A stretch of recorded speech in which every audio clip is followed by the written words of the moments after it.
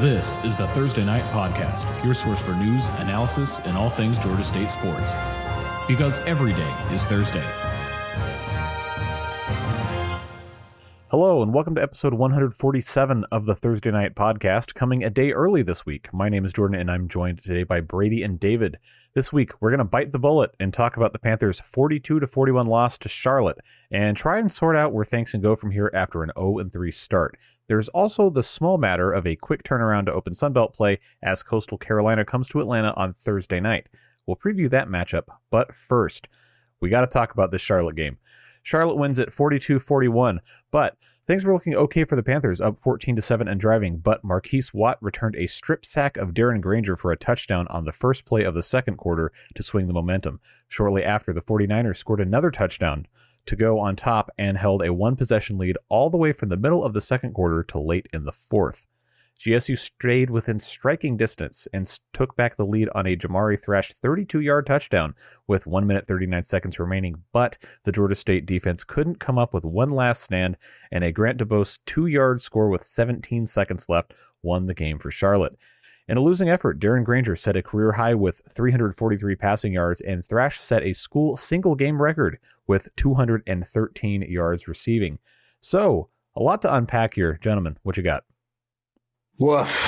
Oh man. We're gonna start this talk on the defensive side of the ball first. But I did want to say I had a sneaky suspicion that Thrash set a school record with how many receiving yards that he had. Because I was thinking back when he by the end of the game, I was like, he's gotta be close to 200 by now. And I don't remember too many guys who have gotten that many yards in a game. So I'm glad that he actually set the record.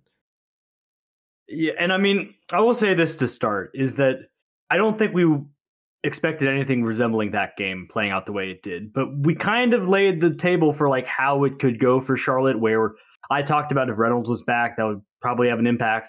I don't think we knew quite how much better they would be with him, but it turns out a good bit because that offense was pretty night and day from some of the stuff I saw in the other games this season. And we talked about the receivers that are good, and I still don't know that necessarily should have mattered as much as it did. We talked, and this is the first thing I said when we started talking about Charlotte, is like, they're coming in, they're going to be hungry. They lost here last year. They're going to want to get to 1-3 because otherwise it's 0-4 staring with the trip to South Carolina next. But it's all good because Georgia State's in the exact same spot, and it was just clear that one of the teams came out with that, and it was Charlotte, and they won the game. Georgia State found a way to work their way back in it, had a chance, took the lead late. If they just get a stop right there at the end, it's going to be like the Furman game in 2019 where we don't really talk about it anymore. It didn't need to be as close as it was, but you got out there with the win, and so you're fine with it. Instead, Charlotte gets the win with the late drive to go up by one. The various Hail Mary attempts do nothing but get Jamari Thrash to that school record in receiving yards. And Georgia State's at 0-3 they couldn't be at. We talked a lot about the most likely outcome of the first two games, no matter how you played, was going to be 0-2. But you still looked at the Charlotte game as, all right, you're going to get back and get in the win column for 2022. Get ready for Sunbelt play with a little bit of confidence, some wind behind your sails. And it's not the case. You're 0-3. It's kind of the case where this Coastal game coming up is going to be pretty must win just because you're going to be at 4 losses if you lose with 8 games left. You can only afford to drop 2 more if you're wanting to go to a bowl, to say nothing whatever higher goals you had than that in 2022. So yeah, I mean, we can just kind of get it started. I'm sure if you're listening to this pod, you're expecting / wanting to hear any kind of reasoning / whatever about what happened with the defense. So it does make sense to start there. Let's get the bad out of the way first. I mean, they just got their butts kicked. Like my thoughts have been known about this defense for the last 2 years. I don't think I've said a bad thing about Nate Fuqua in a while because the defense has been working.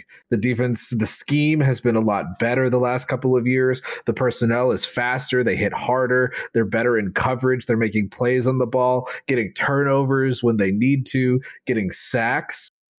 And they just didn't do like any of that on Saturday night. And like, yes, there was the pick. Quay White got an interception. Yes, Shamar McCollum, who's had a pretty nice last couple of games, actually. He got the lone sack, but we're talking about the lone sack. This is a team that led the Sun Belt in sacks. This is a team that had 3 sacks at South Carolina, had 3 sacks against UNC. This is not a team whose defensive line struggles. And the defensive line struggled on Saturday. This is a team that has been tenacious at forcing turnovers this year. I don't want to take away the Quay interception because he was covering the receiver. He was between the end zone and the receiver. He looked up and saw that Reynolds threw kind of an inside pass a little bit, kind of leading his receiver up what should have been the seam, but it was a little bit outside, and the receiver thought it was kind of an out and go type route. And Quay just kind of broke off from covering the receiver back up a little bit. And, he had a nice interception. Like, I don't want to take anything away from that, but that was like Reynolds' one miscue on the game, which led to the turnover. It wasn't the Georgia State defense that we have seen. And on top of that, oh my goodness, they are so hurt. They were hurt on Saturday. Health is definitely a question moving forward for the unit. Rewatching the game, I just saw a defense that looked like the other team had a game plan. They stuck to it. They found kind of where they found pressure points that they wanted to, really poke at. And like the scheme, it was just a matter of the scheme just being really, really successful. They found that, intermediate to deep area kind of where Georgia State was a little bit open, and they just hammered and hammered and hammered it. I think it started with a lot of the time you had Chris Reynolds just getting the ball out quick. It was very clear they didn't want to sit back and 4 or 5 seconds. And, they ended up being able to do that on enough occasions that they still had some plays hit because they were able to have their pass protection hold up. But the basis of their scheme was just not letting the pass rush get home, finding guys quickly and trusting those receivers to make plays. And, it just felt like he had the OC for Charlotte had a sixth sense when every time he needed to call a slip screen, he did it. And it was perfectly called. It was perfectly timed, executed well. Running back slips right behind where the pass rushers are coming in. They don't pick it up, recognize it. And one of the touchdowns, the last touchdown before the game-winning drive was on a slip screen. There were a couple others throughout the game that just got them big gainers. And I think the adjustment, if there would have been one, something like what we saw with South Carolina did in the opener, where you just needed to have guys start to sit back and try and play passing lanes. Didn't see that a lot, though. Depending on what they were expecting from Charlotte, it's not like in halftime you can just say, hey, go do this thing you've never done before. So it might have just been a case of trying to execute what you're trying to do better than what you did in the second half. And, in fairness, the defense, after making it a game that it didn't need to be and giving up a lot of yardage and a lot of points, came up with a couple of stops in the fourth quarter. The offense wasn't able to capitalize on those. And then the final one, when the offense finally did take the lead, I guess the biggest thing, and this is just kind of the broadest takeaway, and it really showed up in this game, but it's been little stuff that's hurt them in the first 2 games as well, is they're just not playing winning football right now. In this game, it was like they'd have one thing that they'd have go right. Say, the offense got a touchdown to cut it to 35-33 and needed a 2-point conversion. And they missed on the 2-point conversion, so it stayed a Charlotte lead.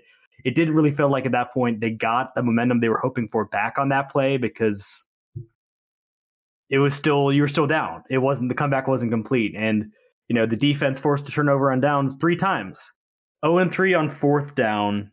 You got those turnovers and downs. The offense couldn't capitalize. And the other thing I'd just say generally about what Charlotte did is they absolutely won every single time on 1st and 2nd down.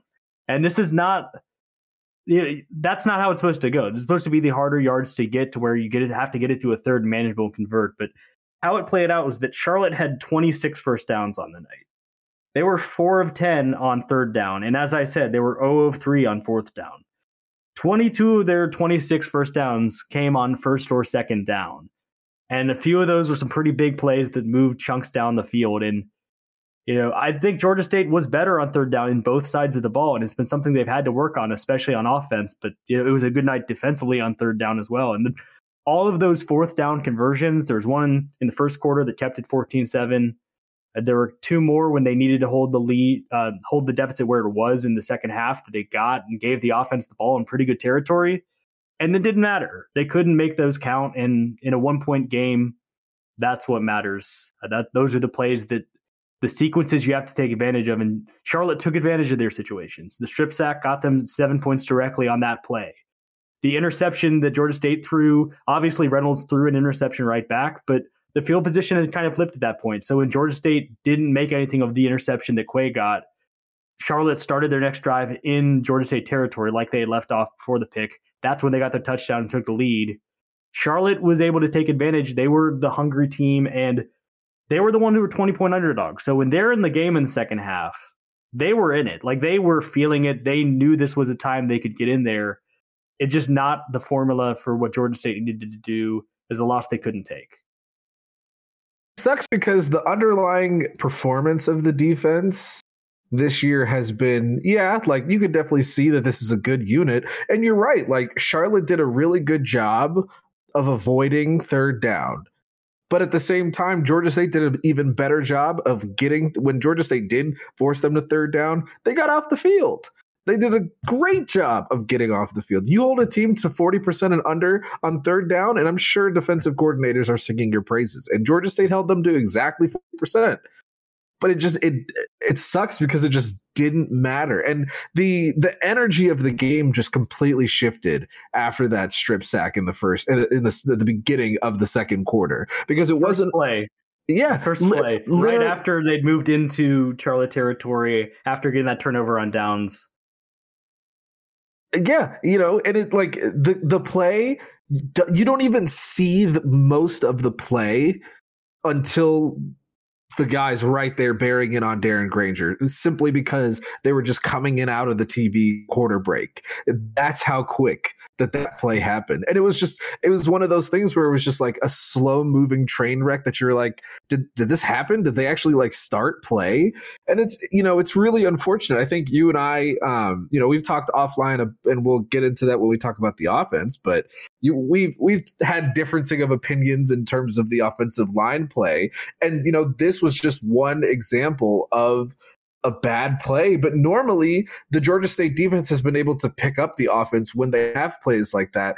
I think in that quarter specifically, they weren't necessarily able to do that, especially throughout the rest of the game. Even from then on, Reynolds just still kind of had his way with them. And that's not something that we've really seen from the defense in this vein. I think, they've given up 20-something points against South Carolina, and then 35 against UNC. But I felt like there were times when the defense has been faced with an adjustment period and has adjusted, but it kind of never necessarily came as impactful as we've been expecting it to. Yeah, I mean, I want to characterize it as an off night because it kind of has to be. Because to your point about the performances against South Carolina and UNC, if they played like that against UNC, that would not have been a 7-point loss. That would have been like a 37-point loss.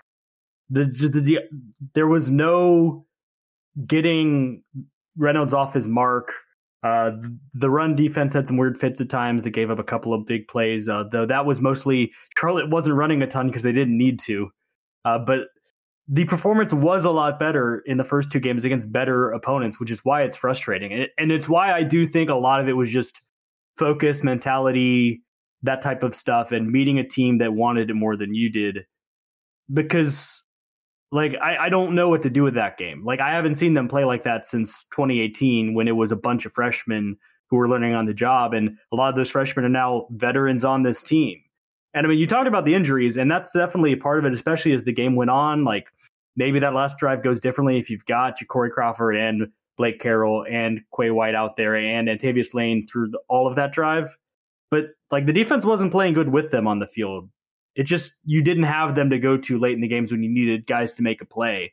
And the other thing that Charlie did offensively, I didn't like chart out every formation they were doing and who was lining up where, but Antavius Lane is kind of the guy that you say most likely is just going to be on any given play, he could show up and make a big play for the defense. And they kept having him line up in the slot because Charlotte had 3-4 receivers out in any given time. They're doing some different shifts. Reynolds obviously seeing if it was man or zone on given plays, had a lot of motion throughout the night.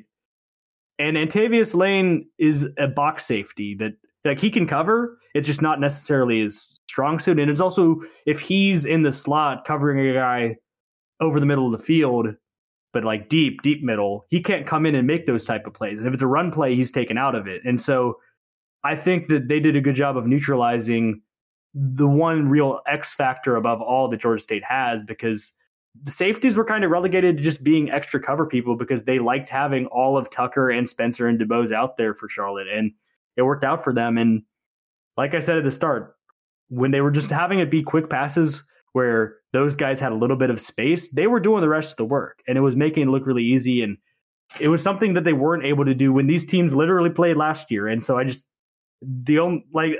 go back to like, I don't think the defense is going to be this week in and week out. They just picked a really bad week for it because Georgia State needed this win. And also just, I don't know that is even like, it's so below what it needed to be that it's like, you can't even be like, oh, well, it's an off week. Like, I'm not trying to say like, you can't feel bad about the performance. Like, it was just not at all the standard that's been set.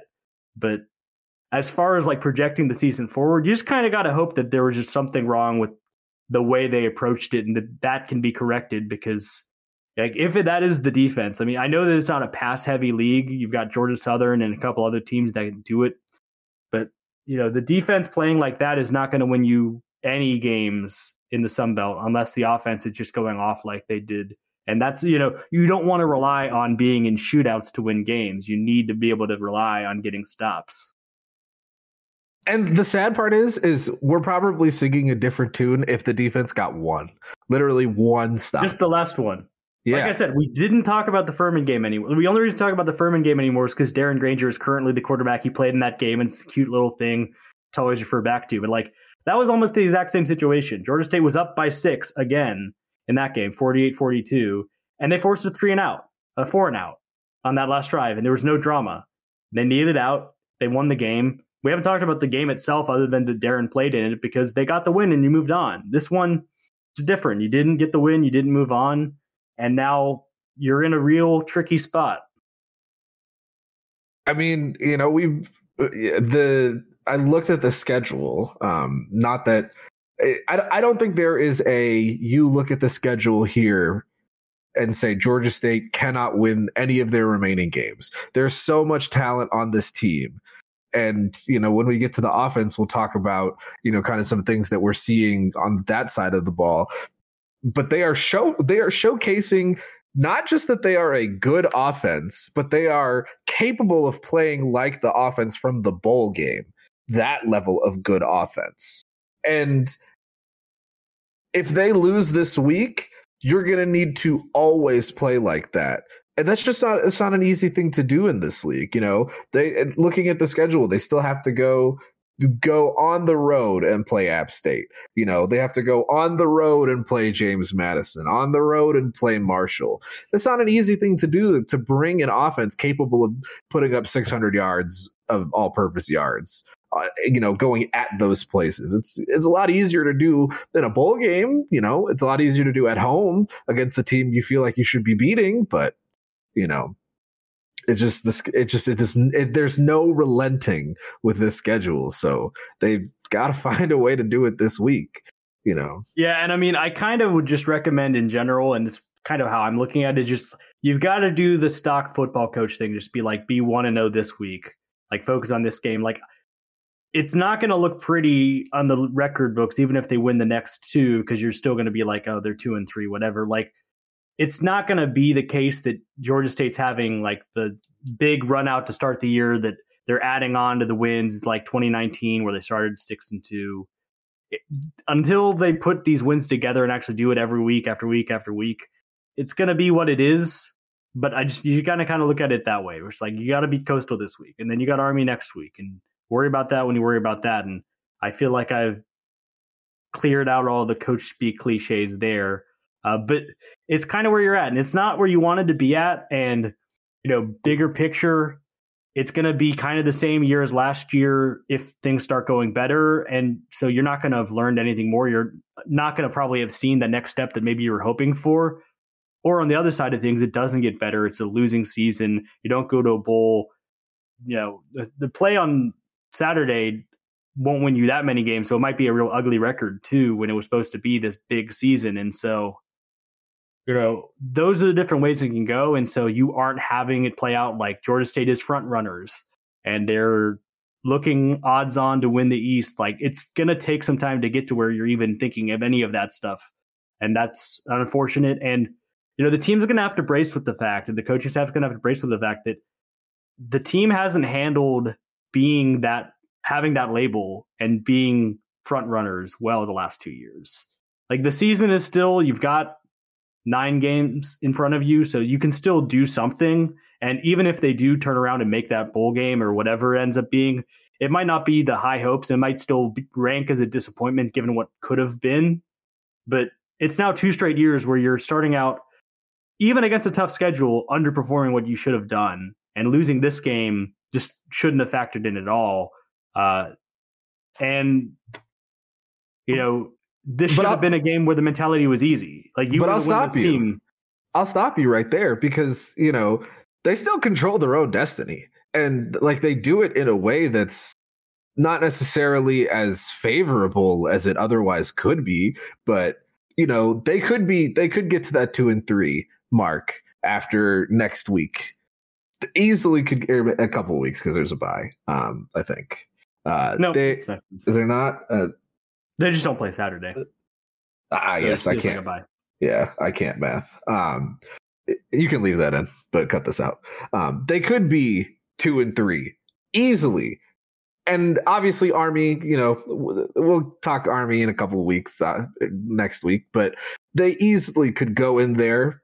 All right, we're Georgia State. We can put this win together. We can have that high-powered offense that we know that we have. Our defense is good. Put a great performance on the field. And then they host Georgia Southern. And from there, you know what? Yes, you still have to go slay the dragon in Boone.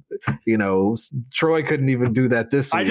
I feel like you're already a month ahead, and like that is, we can't, you don't want to get into that. Like, it is not going to be helpful at this point to do that. Like, no, Georgia State needs to win one game. Georgia State needs to play one complete game before worrying about slaying the dragon. I mean, thank God App isn't on the schedule this week. Oh, like, legitimately. No, seriously. It's still Coastal, and that's still going to be a tough game, but it's a home game at least. I guess, my overarching point with this is just they didn't play well this week, and we are hopeful that this is truthfully as bad as it gets. Because yes, go 1-0 this week, but the season is still completely in front of them, and we never actually talked about the offense. So we can kind of take a moment to kind of step back and say, okay, if you just copy paste this offense and spread it over the remaining 9 games, Georgia State's probably going to be in a good spot. Obviously that's easier said than done, but I think there are a lot of similarities with just this week between Coastal's defense and Charlotte's defense in terms of, what Georgia State wants to do, how they like to run their offense, what they've been successful at the last couple of weeks, specifically in the passing game. Darren's killing it, by the way, for everybody who jumped off the ship after South Carolina. I see you. Darren sees you. He heard you.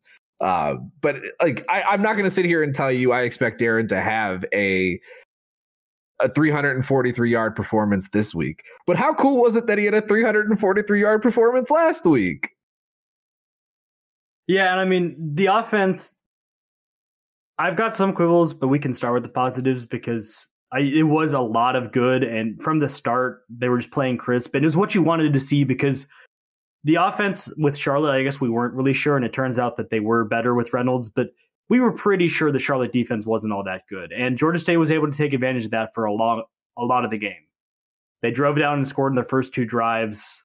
Looked really easy doing it, mixing when it was pass first more than run first. They're having a lot more success passing the ball, which was, I guess, not surprising given Charlotte's numbers, but given Georgia State's history, it was like, oh, look at that disparity so early on.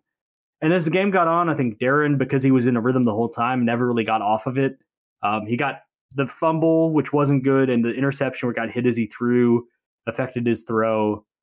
Those plays, I feel like he maybe was the least offender in all of them, though on the strip sack, maybe his internal clock could have gone a little bit faster and realized he needed to do something. It was on his blind side, and so those are the ones you really blame the quarterback least for. But if you want to say anything, maybe he could have been like, it's not there, I need to pull out. Didn't do it. The fumble happens.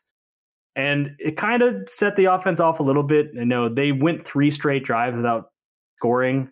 And they were in good field position on a couple of those and just couldn't make it happen. Charlotte took the lead, and the offense was scoring enough in spurts that Charlotte kept staying on top, but Georgia State was keeping it as a 1-possession game. They were matching point for point. And then they got the score at the end that you needed. You saw a lot of good from Marcus Carroll in the second half. Yeah, I mean, the passing game, again, I don't think Charlotte's secondary cover themselves in glory or have done for most of this year. I don't think that Georgia State's going to play a secondary that has as much of a issue defending like they did. But at least for one more week, Charlotte has... at least for one more week, Coastal has given up a lot of yardage. So it might be something that, yes, Georgia State is going to get tested by a better pass defense coming up soon at some point. But you've seen the growth, and I think you've seen the different layers that Trent McKnight's been able to add as play caller, that there's been a different level of explosiveness. Like, it's been since 2016, since you had like a 70-yard pass play like you had in this game, with Thrash getting a 73-yarder down to the 5-yard line that set up what should have been the tying score. I realize we left out one major game event about special teams that we should address at some point, but we can go with the offense again for now. But you're seeing some of that, and you're seeing Darren get comfortable, and you're seeing the play calling being designed to have him in comfort, in his zone, a lot of rollouts, a lot of easy decisions, and you're seeing it pay off. Chris Bird is basically filling in perfectly for what Aubrey Payne would be offering you, because he keeps making plays in the red zone, getting touchdowns in the red zone, and encouraging to see that another person step up at that position. It is. And, I think the funny thing about stats is they're great at kind of deceiving you. I thought Robert Lewis had a hell of a game. He finished with 3 catches for 57 yards. But we've talked about the wide receivers being explosive in this podcast. And I think Lewis and Thrash have done a really good job of finding ways and spots to be explosive. And Thrash and Lewis have found themselves in a really nice groove the last couple of games. It's allowed, Ja'Kias Cradle to kind of come in there, sneak in. I feel like he had such a quiet, great game, because he wasn't.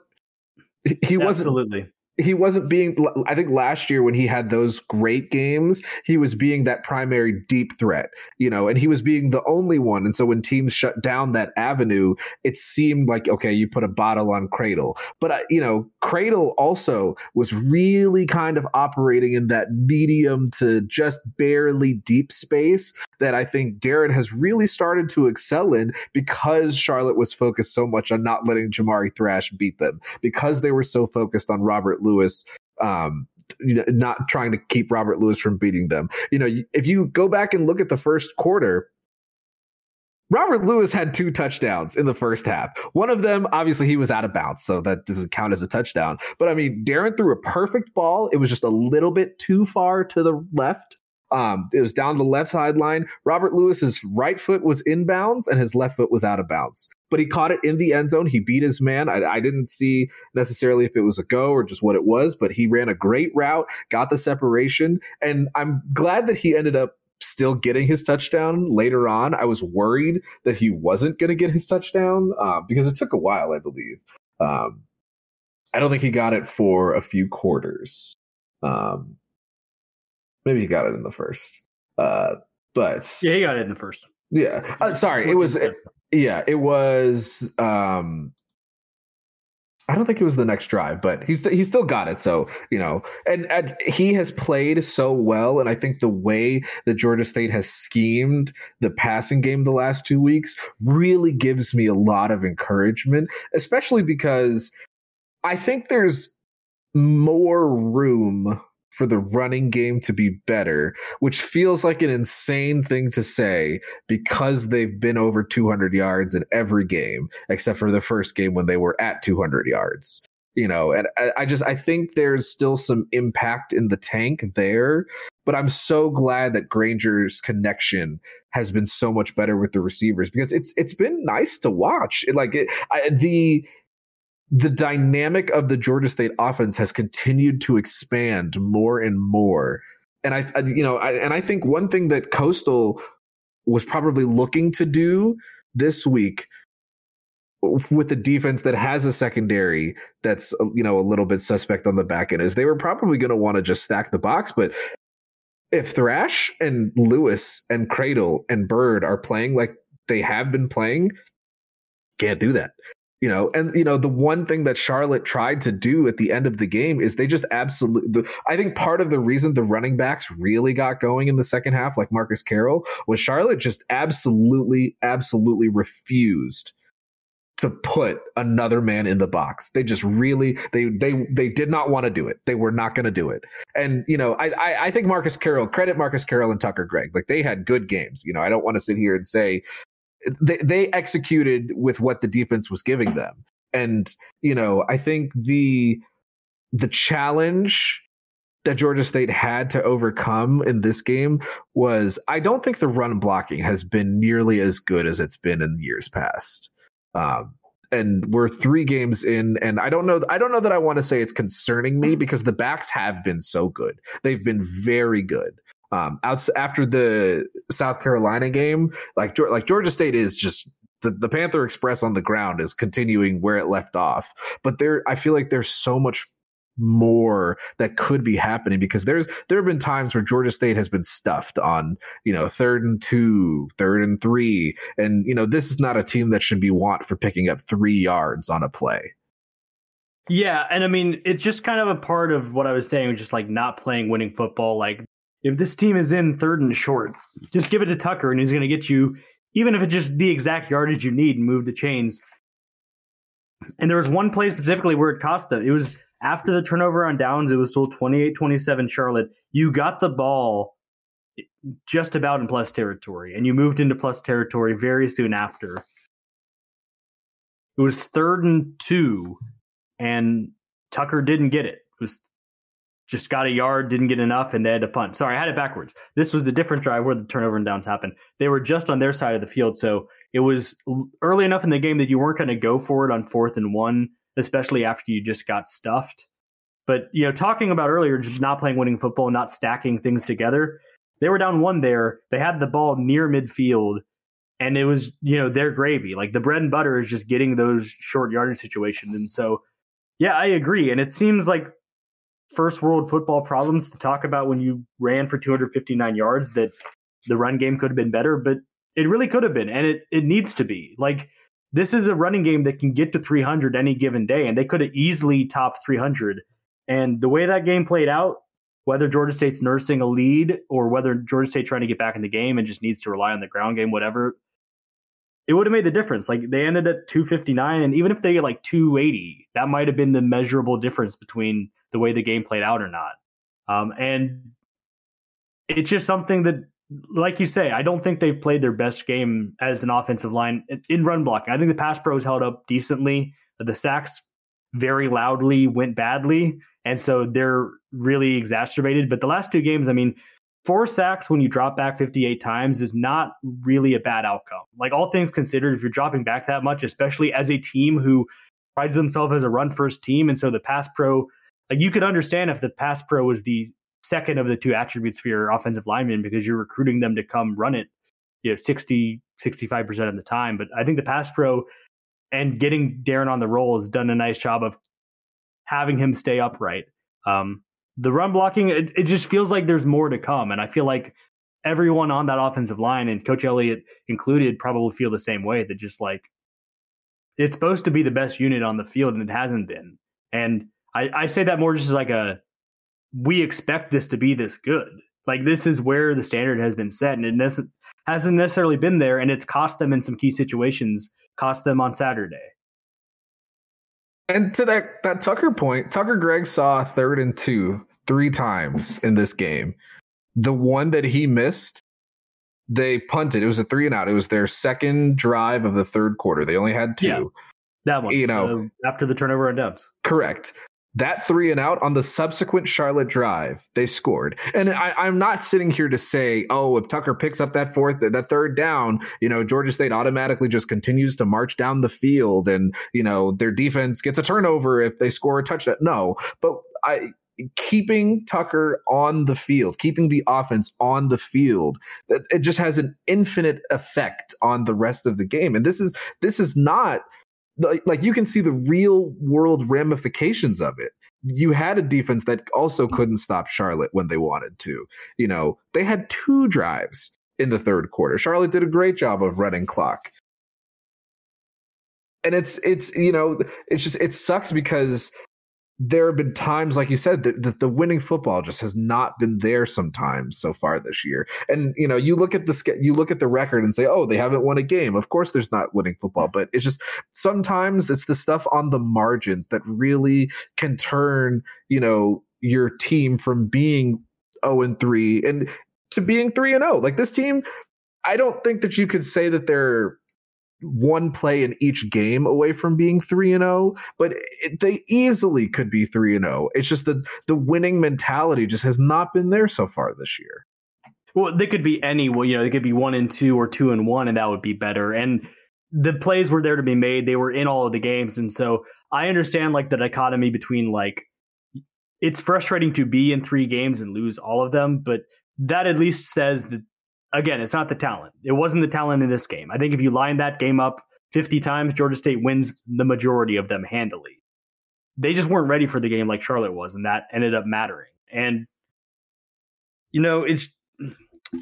I guess you just kind of have to hope that you can reset everything, and going into this week, everything gets better. The other thing we need to talk about, kind of in the same category of just like not playing winning football, lots of penalties, procedural stuff, personal fouls, stuff that's creeped up. And then the big thing that we haven't talked about yet was just the missed extra point by Michael Hayes that would have made it 21-21 in the first half. And, it's one of those things that it just kept piling on to where in the game, instead of being down 7, you were down 8. So you needed a 2-point conversion. And the first time they were down 8 and scored a touchdown, they got a penalty on the 2-point conversion attempt. And so instead of going for 2 at that point to tie it at 28, they just settled for the extra point, stayed a 1-score game. Then when Charlotte scored again, you needed to go for 2 again. They didn't get it.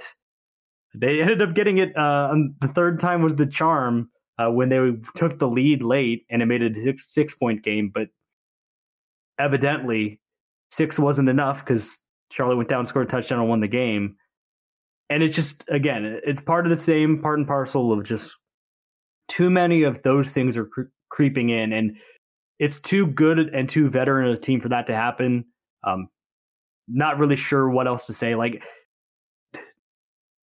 there's no coaching involved in a 19-yard extra point. Like, you just make it or you don't, and it's just about going out and making your kick.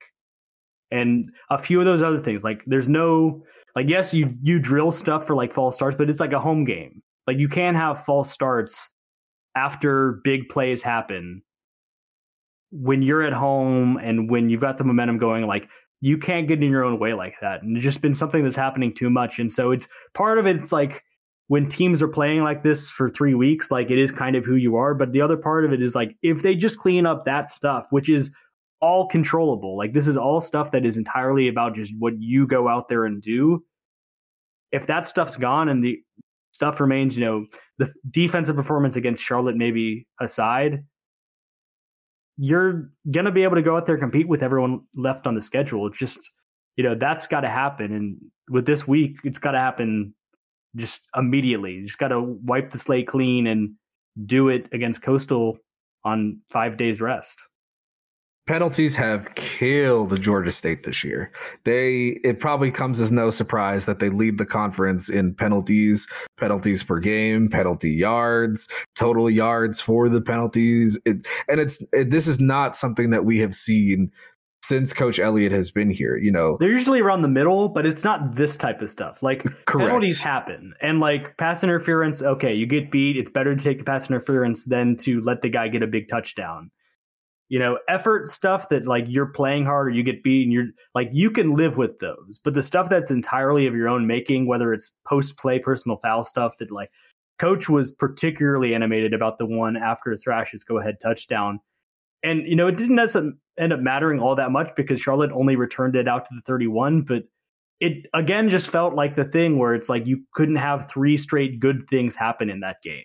And it was just like, go-ahead touchdown, 2-point conversion. Those are great. Oh, but in the middle, you got a 15-yard penalty. And it's going to make your kickoff on the 20 instead of on the 35. It's just like, even in that moment, something had to go wrong. And it's just the way it's been going and just eminently correctable. Like, it really, there's so many things that it's in football that people on the outside, it just be like, I would simply have caught that ball. That just, you sound ridiculous saying stuff like that. But like, it really is as simple as, I simply wouldn't, you simply cannot get that personal foul there. Like, that is entirely in your control. False start, stuff like that is also, and it's like, if that stuff cleans up, I think that the results, you can be in games and you're not going to shoot yourself in the foot in those games. And if you don't shoot yourself in the foot in those games, you might win those games. But if those hang around, it's going to keep being a noose on this team's neck in 2022. And, like you said, like in Coach Elliott's first 3 years, they literally led the conference in penalties, like in fewest penalties, and they were really good. And then they kind of sagged back to the middle. But this year, for some reason, it just hasn't been the same. And I hate what I'm about to say because it sounds like I'm criticizing someone specific when I'm not criticizing someone specific. It's coaching. Like it needs to be an emphasis that is instilled in the players. And again, I'm not specifically calling anyone out because it's a lot of the penalties. Like Coach Elliott is not saying, okay, guys, let's false start on every play. Let's point and taunt at people. It's not stuff like that where you look at the coaching staff and say, yeah, they need to be better about saying things. There just needs to be an emphasis on it because it is losing Georgia State games right now. And that to me is where that is something that needs to be corrected almost immediately because I think we have seen that Georgia State can hang with anybody that's on their schedule this year, but they're going to have to start playing more clean football. I'd extend it out to just the general leadership apparatus. Like, you're right. Ultimately, the coaches are the people who shape that the most. But I do think, again, like your seniors, your captains, like they don't want to be 0-3 right now. So they've got to be the ones to say, like, all right, what are we going to do about it? And like, it's going to, everything that comes the rest of the way, especially this week when you don't really have time to think about it, you've got 2 less days. It's going to come from the players and it's just going to have to. And that's the way it's going to be. And to their credit, that's exactly what they did last year. And they turned it around. This year, the road is maybe a little less easy to just do that like they were able to do last year. But opportunity is still there. It's just going to be about going into this game and the rest of them hungrier. And, we're just going to have to see how that goes. Next up, Coastal Carolina, 7:30 p.m., flexed to ESPN2 recently, we learned this week. It's going to be a tale of opposing fortunes heading into this game, each team's Sunbelt opener. Georgia State sits at 0-3, while Coastal Carolina has won all 3 of their first 3 against Army, Gardner-Webb, and Buffalo, all at home. The Shots hit the road for the first time in 2022 under head coach Jamie Chadwell, who is 33-19 in his time in Conway. Players to watch out for: quarterback Grayson McCall and defensive end Josiah Stewart, each named the conference's preseason offensive and defensive players of the year, respectively. And of course, this is a homecoming for wide receiver Sam Pinckney, who comes back to Center Park Stadium after transferring to Coastal in the offseason. He leads the Chanticleers with 259 receiving yards on 15 catches with 1 touchdown. So, gentlemen, Shots coming to town for some Thursday night football. What are we looking for? Yeah, I mean, kind of continuing what we were just talking about, I mean, the main thing is just like, this is not going to be a week where you have a lot of time to breathe and be like, okay, this is what went wrong. We've got time to correct it. And that's not really how football seasons work anyway, but especially with the short week, this is just going to be about gut check and response. Like, there's things that I'm sure they've had in the works with, like, this is how we're going to attack this team and this team and this team. And so I'm sure they've got wrinkles that they're ready to go with Coastal coming in on both sides of the ball. But like, it's really just going to be about making the loss that just happened matter and responding because of it and playing better because of it. And, that's just going to be, it's up in the air. We're going to have to see how it goes. And it's going to tell us a lot about this team right now. It's going to tell us a lot about the way the season can go. It is going to be important because, like I said earlier, 1-0 this week and your season is still all in front of you. I mean, Georgia State plays well at home usually. It's a home game. No one's won a home game in this series. At some point, that's going to have to give.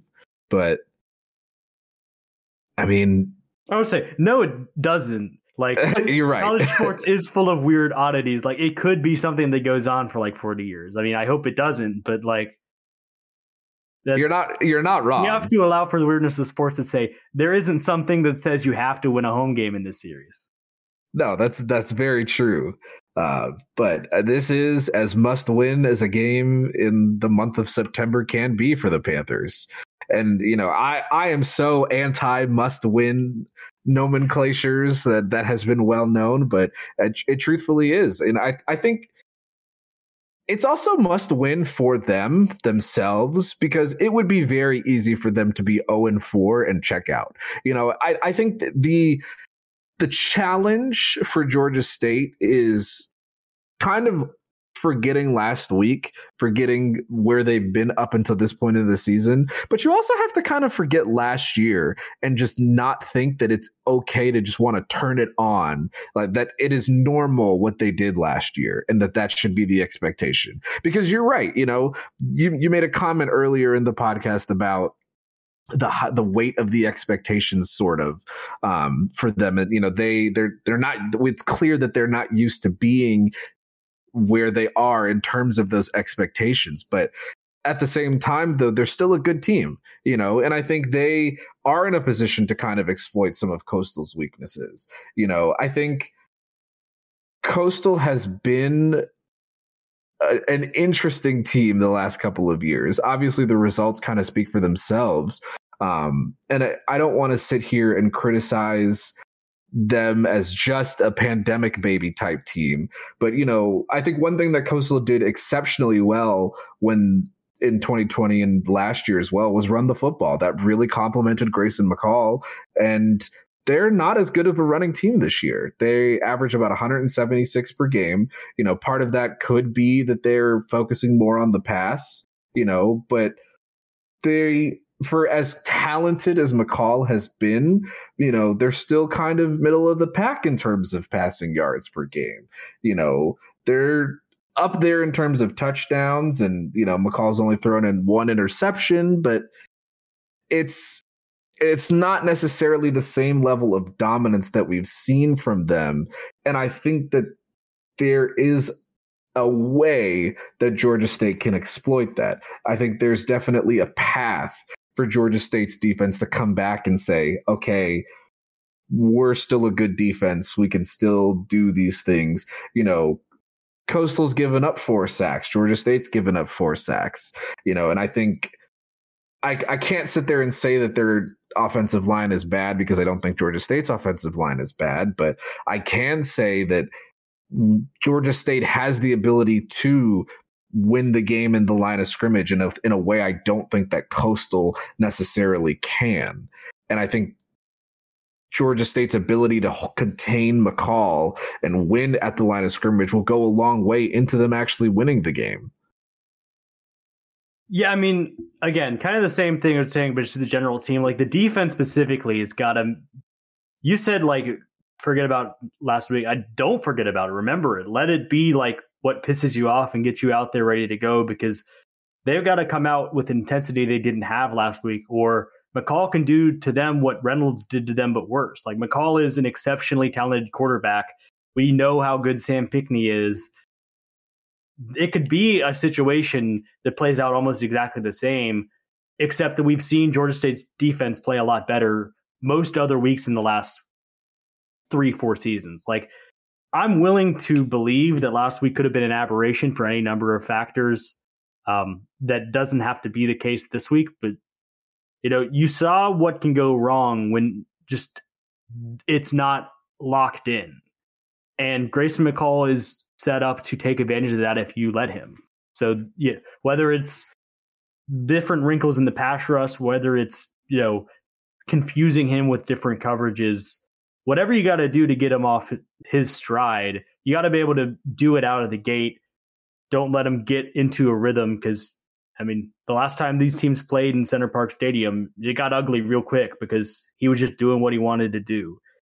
Yeah, offensively, like I said, I think that this is another possible chance to take advantage of in the passing game, except that Coastal's got 10 sacks as a unit. Josiah Stewart has 1.5 of those, and he's got other guys around him that make plays. And so it's going to be a test for the pass protection to keep holding up. In the run game, I think it's, like I said, you're still waiting for that game where it finishes and you go, yes, they just blocked and ran their best game all year and made all the plays they needed to. And so that goal is still in front of you there. And I know that everything is down just because of how the last game went and how that couldn't happen. But, just on the balance of how the whole season has gone so far, like, I kind of expected to just be a game, and it's going to be about those handful of plays, and Georgia State's got to get out of their own way and they've got to make those plays. I honestly think the Sam Pinckney thing could have been a distraction, but Georgia State's got too much to think about, to worry about. And like, it might be something after the game to be like, oh, hey, how was it? Was it weird lining up next to Sam Pinckney on the other side? But like, there's no room for distraction stuff like that at this point. Like, he's just 15 on the other team and you got to stop him. Oof, I hope nobody gets mad at me when I say this. But I also don't think Georgia State misses him. In terms of the football player. Now, obviously the, brother in arms, so to speak, they do, that's somebody that some of these guys have been playing with for a few years. And obviously he is a very talented wide receiver. But I think after the news came out that he was transferring, there were people, myself included, who, we questioned, okay, where is Georgia State's deep threat going to be? Where is that, dynamic wide receiver going to come from? And I think through 3 games, you are definitely seeing that they shouldn't miss a beat necessarily. I don't think Jamari Thrash is going to be this level for the rest of the season. It would absolutely be phenomenal if he was. But I do think that there is some level of drop that will come. And I think one thing that we kind of haven't necessarily talked about is drops for Thrash and Lewis have been not egregious, but they have left some production on the table. Both of them have dropped not necessarily surefire touchdowns, but good deep passes that have hit them in the sweet spot that just did not get dropped. And, those are 2 guys with good speed who could easily make men miss and, get in the end zone. But at the same time, though, I think that you're right. It's not going to be a cold homecoming for Sam Pinckney, but Georgia State is not going to miss him. They have the weapons that they need to be able to still, be a good offensive team. And just the last thing that we won't really know about for sure, where the defense is at just health-wise. Don't think we're going to see Blake Carroll the rest of this year. The rest of them, it didn't really, it wasn't immediately obvious whether it was going to be long-term things, but the short week does make that even harder, that even if someone is pretty okay, but they're not ready to go on Thursday, whether it's Ja'Cory Crawford or Antavius Lane, like, it would be losses to not have those guys out there, especially in a game that you have to win and that those guys can make impacts. But it's just going to have to be a thing where that's the case, where at least in this circumstance, and this is the only virtuous thing you can say about injuries, which is there's nothing you can say good about injuries, is going into this game, they're going to know the status of guys. And so if Jalen Tate's playing every snap at one of the safety positions, he knows it going in, and he's been practicing as the one through the week. And add that into whoever's going to end up playing at the inside linebacker position next to Jordan Venzial. Like, the one benefit you have the week after the injury is at least that you are going in, instead of halfway through the game, a guy's throwing his helmet on and he's out there. If he's been working with the second team, with the third team, whoever, they're going to know going into the game the status of these guys. They're going to have to be ready. And, it might be a factor because depending on who's ready to go or not, that's a lot of talent missing from a Georgia State defense, a lot of veteran talent. But you're just going to have to roll with it. And you're going to have to hope that next man up is not just a cliche. I think we've now ticked off all the cliches for coaches. We had a must win. We talked about 1-0 every week, and now next man up. But and forget where you're at. You got to have a short. I didn't say it in as many words, but you got to have a short memory or whatever. And I guess if we're sitting here and they're 0-4, and the injuries are ultimately, we can be like, that's what made the difference. Like, the defense was hobbled. You'd rather be in that place than another week of talking about false starts or whatever. But the fact is once you get to 0-3 like this and you're staring at 0-4 and everything's against you, all the excuses you just got to do away with. It's just about going out there and doing. And that's just where the team's at. And it's where the team's going to be at for the middle part of the schedule until they kind of right the ship. So yeah, we'll see how this game plays out. Should be an interesting one on national TV on ESPN2. Brady and I will be there as always, and you need to be too. 7:30 kick in Center Parc Stadium Thursday night. Should be a great night for football. Hope to see you there. But yeah, that's all the time we have this week. We'll catch you next time. But until then, have a great week and go Panthers.